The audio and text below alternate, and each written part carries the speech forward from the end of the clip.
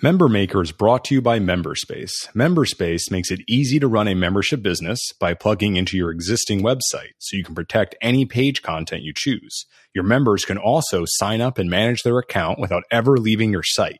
Learn more and start a free trial at memberspace.com.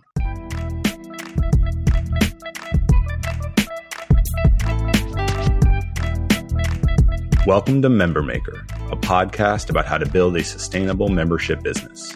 I'm your host, Ward Sandler, the co-founder of MemberSpace. Today, I'll be chatting with Melissa Stevenson, founder of 4Wellness Co., about using pricing as a tool to attract higher quality members, why less is more when it comes to content marketing, and what she's learned from making her membership available across multiple platforms.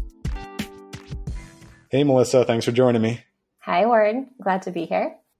All right. So why don't you give everybody a little bit of background about your membership business and, in your case, businesses? Yes. So I actually use MemberSpace in two different businesses that I run, a wellness company and a web design company. My wellness company is called 4Wellness Co., and it's an integrative nutrition, health coaching, and corporate consulting business that helps busy professionals bring more wellness into their daily lives.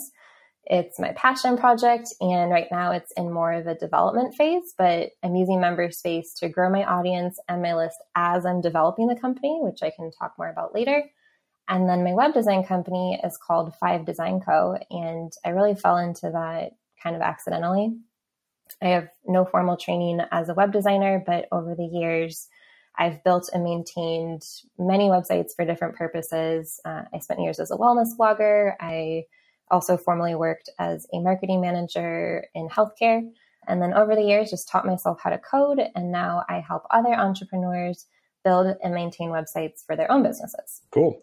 So yeah, I can share how I've used membership programs in both my own business on the wellness company side, and then how I've helped set up membership businesses for my web design clients in their own businesses. In my wellness company, I have a membership program in which I host a wellness library for my audience. It's a free library of healthy living guides and resources for busy professionals who want to eat better, find new ways to stay active in their busy lifestyle, learn how to choose healthy products for their home, etc., without having to research each of those things independently. So the guides kind of bring it all together for them comprehensively. They're more detailed and more valuable than my publicly available blog posts, which is why they're in my membership protected library. And I'm using them as an opt-in gift to grow my audience and my list for the future products and services that will be offered through the wellness company. So in that case, the wellness library is free, and it's used primarily as a tool to build my list for larger programs and services down the road. And then on the web design side, I've helped clients set it up for their current membership businesses.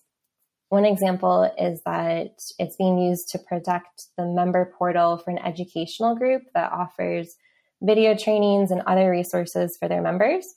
I design on Squarespace, so I built out this entire portion of the website that's specifically for the members of this group. It looks and functions differently from the public side of the website. So once members sign up for a free trial that can then be extended into a paid membership, then they're in the back end of this member portal, accessing the video trainings on that site. Cool. So for 4Wellness, right now, like you said, it's still kind of in the development phase. For people to get those detailed guides, they do need to become a member, but it's a free membership, right? It doesn't cost anything. Right. Gotcha. Do you have any plans as far as when you think you might actually launch that? Yes. So it does take much longer to set up health-related businesses than one might expect, but I am planning to launch both self-paced courses and start getting into corporate wellness consulting in 2020. For the course, do you have any idea on what you're going to be charging?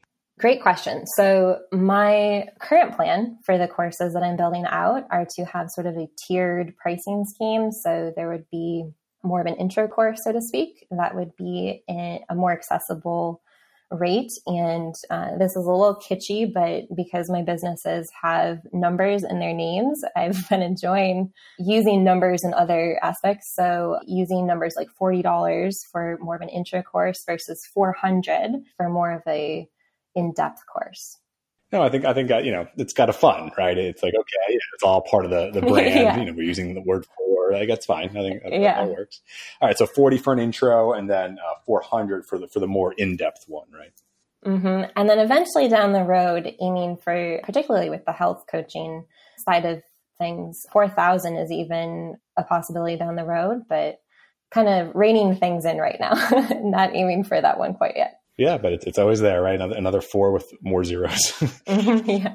Okay. And as far as the pricing, did that come from anywhere? Like, what's that based on? Yeah, I have been part of a couple different entrepreneur groups along the way in building both of these businesses, and just kept my eyes open about the cost of other programs, what people are mentioning with their own businesses and what's successful. So something that I have really connected with is this idea that your programs need to be valued at a dollar amount that makes people think about whether they're going to use it or not. So if I sold a program for $4, which would be, I guess, the first option that I would have if I'm going with the 4 scheme, $4 is an amount that people could get excited about purchasing a product, and then it might be easier for them to forget about it and not come back to it and not get their money's worth out of that. And so I think that in whatever level of product you're developing, kind of finding that balance between what is an accessible dollar amount for your audience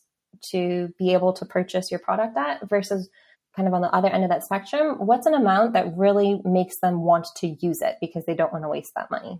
Yeah, I think that's a good way to think about it, right? Because money does drive behavior, right? If it's too low, people don't really care. But like you said, I think that's a smart move. Do you plan on potentially raising that price at some point, or do you feel pretty comfortable with kind of sticking there for now?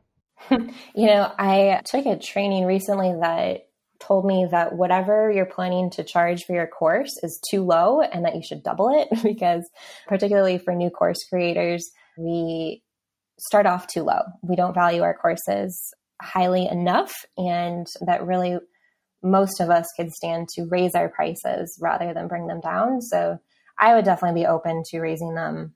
And after they're launched and been beta tested, really taking a good long look at what they're worth. And like I just mentioned, that kind of sweet spot between what feels accessible and comfortable to people, but also what really stretches them a little bit so that they're really feeling that they've invested in something. Yeah. And I think there's a caveat with, as far as charge more, right? Because that's definitely common advice on the internet for various things, but charge more if the value's there is kind of the asterisk there. Because if you launch your course and you're hearing, amazing feedback and you're changing people's lives, they're losing weight, et cetera, then it's like, okay, yeah, there's proof here, right? I know that this is helping people, and I know providing that level of help is worth more than $40 or more than $400. But let's say worst case scenario, you don't hear that. People say, oh, this doesn't really make sense, or I didn't find it that helpful, whatever. Then in that case, the next move I'd argue is not to raise the price. The move is to figure out how to deliver more value, and then if you can get the correct kind of feedback from customers, then raise the price. Exactly. Yeah. Cool. So what have you done so far to kind of build up your audience?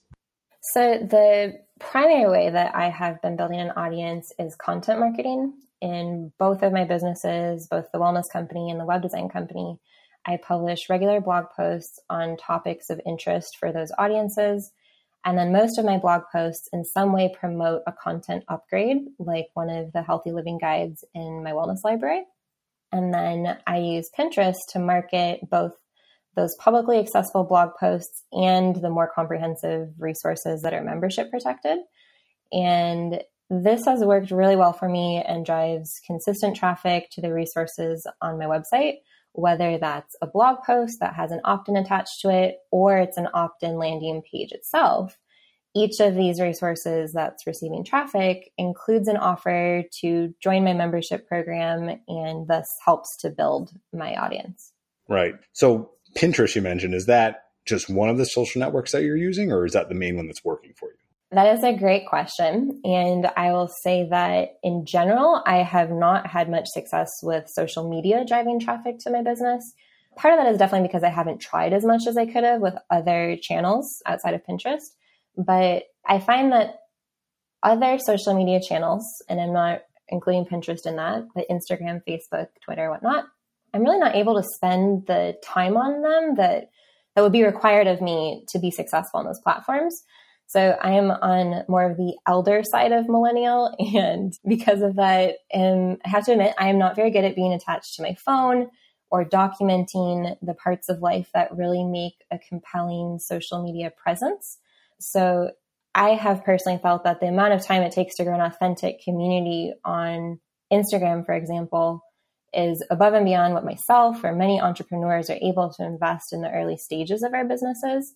So sure, if you have a dedicated social media manager on your team, or you have a team in general that's allowing you the time and creative energy to engage on social media, that's great. But realistically, many entrepreneurs just starting out are solopreneurs and have to make choices about how to invest our time. And you have to play to your strengths and what's most likely to get you the farthest. And for me, I'm a former blogger and writer. I don't spend a lot of time on social media in my personal life.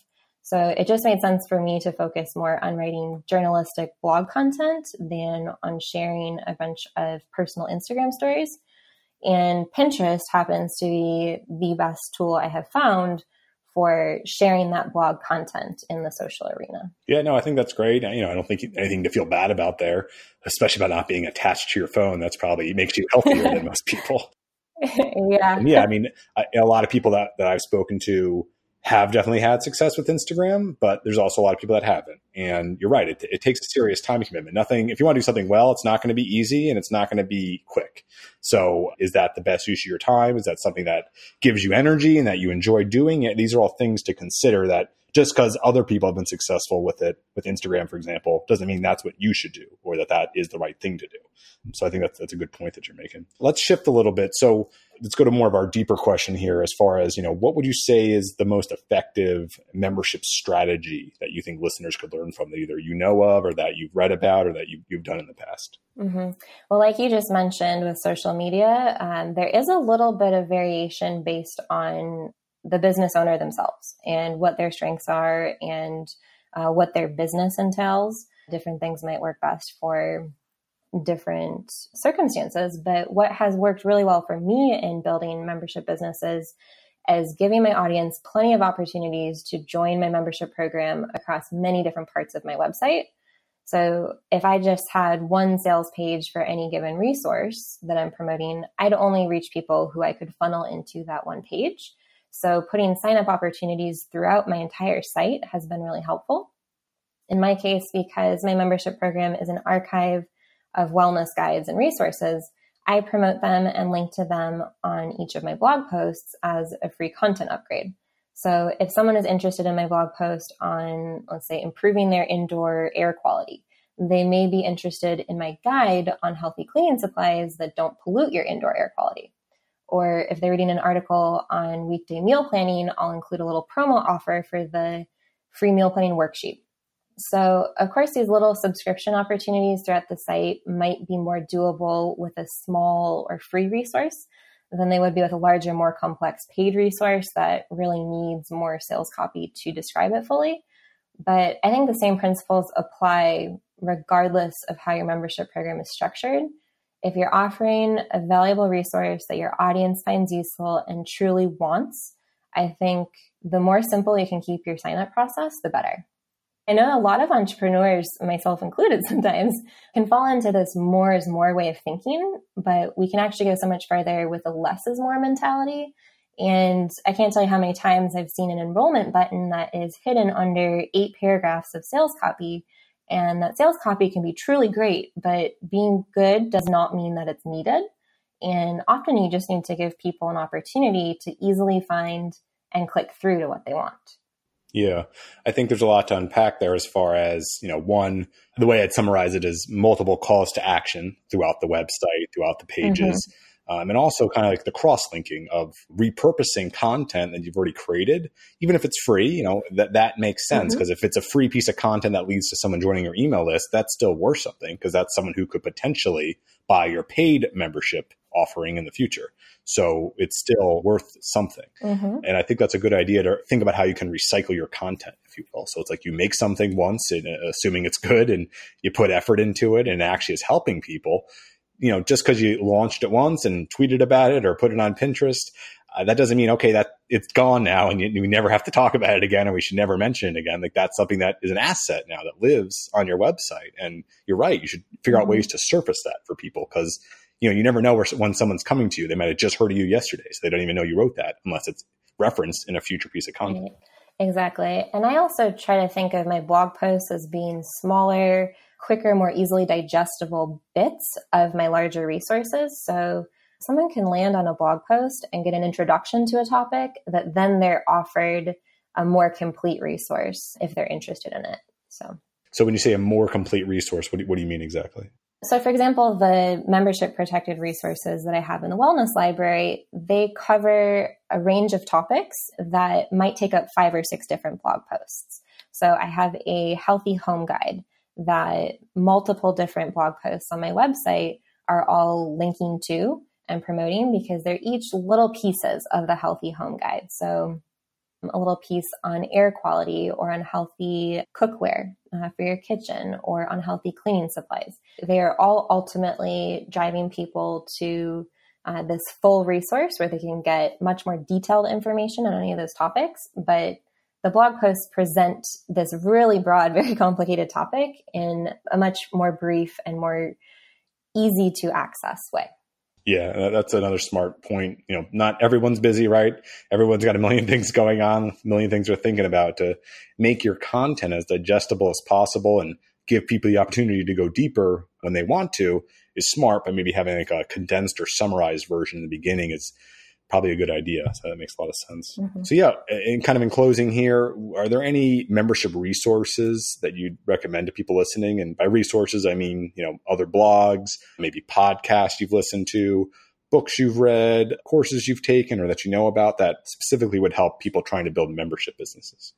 Mm-hmm. I can't think of something that's membership specific, but what I will say that has really helped me in building a membership-based business is a Pinterest course that I took. And I mentioned earlier how I use that in my content marketing, but I originally was not using Pinterest for my business. I saw no reason to. Then I happened upon a webinar about using Pinterest. I took Jenna Kutcher's course, but I know Melissa Griffin also has a good one. And I would just recommend one of these courses to anyone who is not currently using Pinterest in their business. Like I said, I was not on the bandwagon at first. I told you how I felt about social media, so I was not really rushing to get involved with another platform. But now 85 to 90% of my website traffic comes from Pinterest. So that has been huge for me. It was a huge resource and definitely worth my investment in taking a Pinterest course. Fantastic. Great. And how do people get in touch with you if they want to learn more about you or your businesses? Yes, I am online. My wellness company is 4wellness.co, and my web design company is 5design.co, and the numbers are spelled out in each of those. Great. All right, Melissa. Well, thanks for taking some time to talk with us. Of course. Thank you, Ward. If you enjoyed this episode, please leave us a review. There's a direct link in the show notes. We really appreciate it. Member Maker is brought to you by MemberSpace. MemberSpace makes it easy to run a membership business by plugging into your existing website, so you can protect any page content you choose. Your members can also sign up and manage their account without ever leaving your site. Learn more and start a free trial at memberspace.com.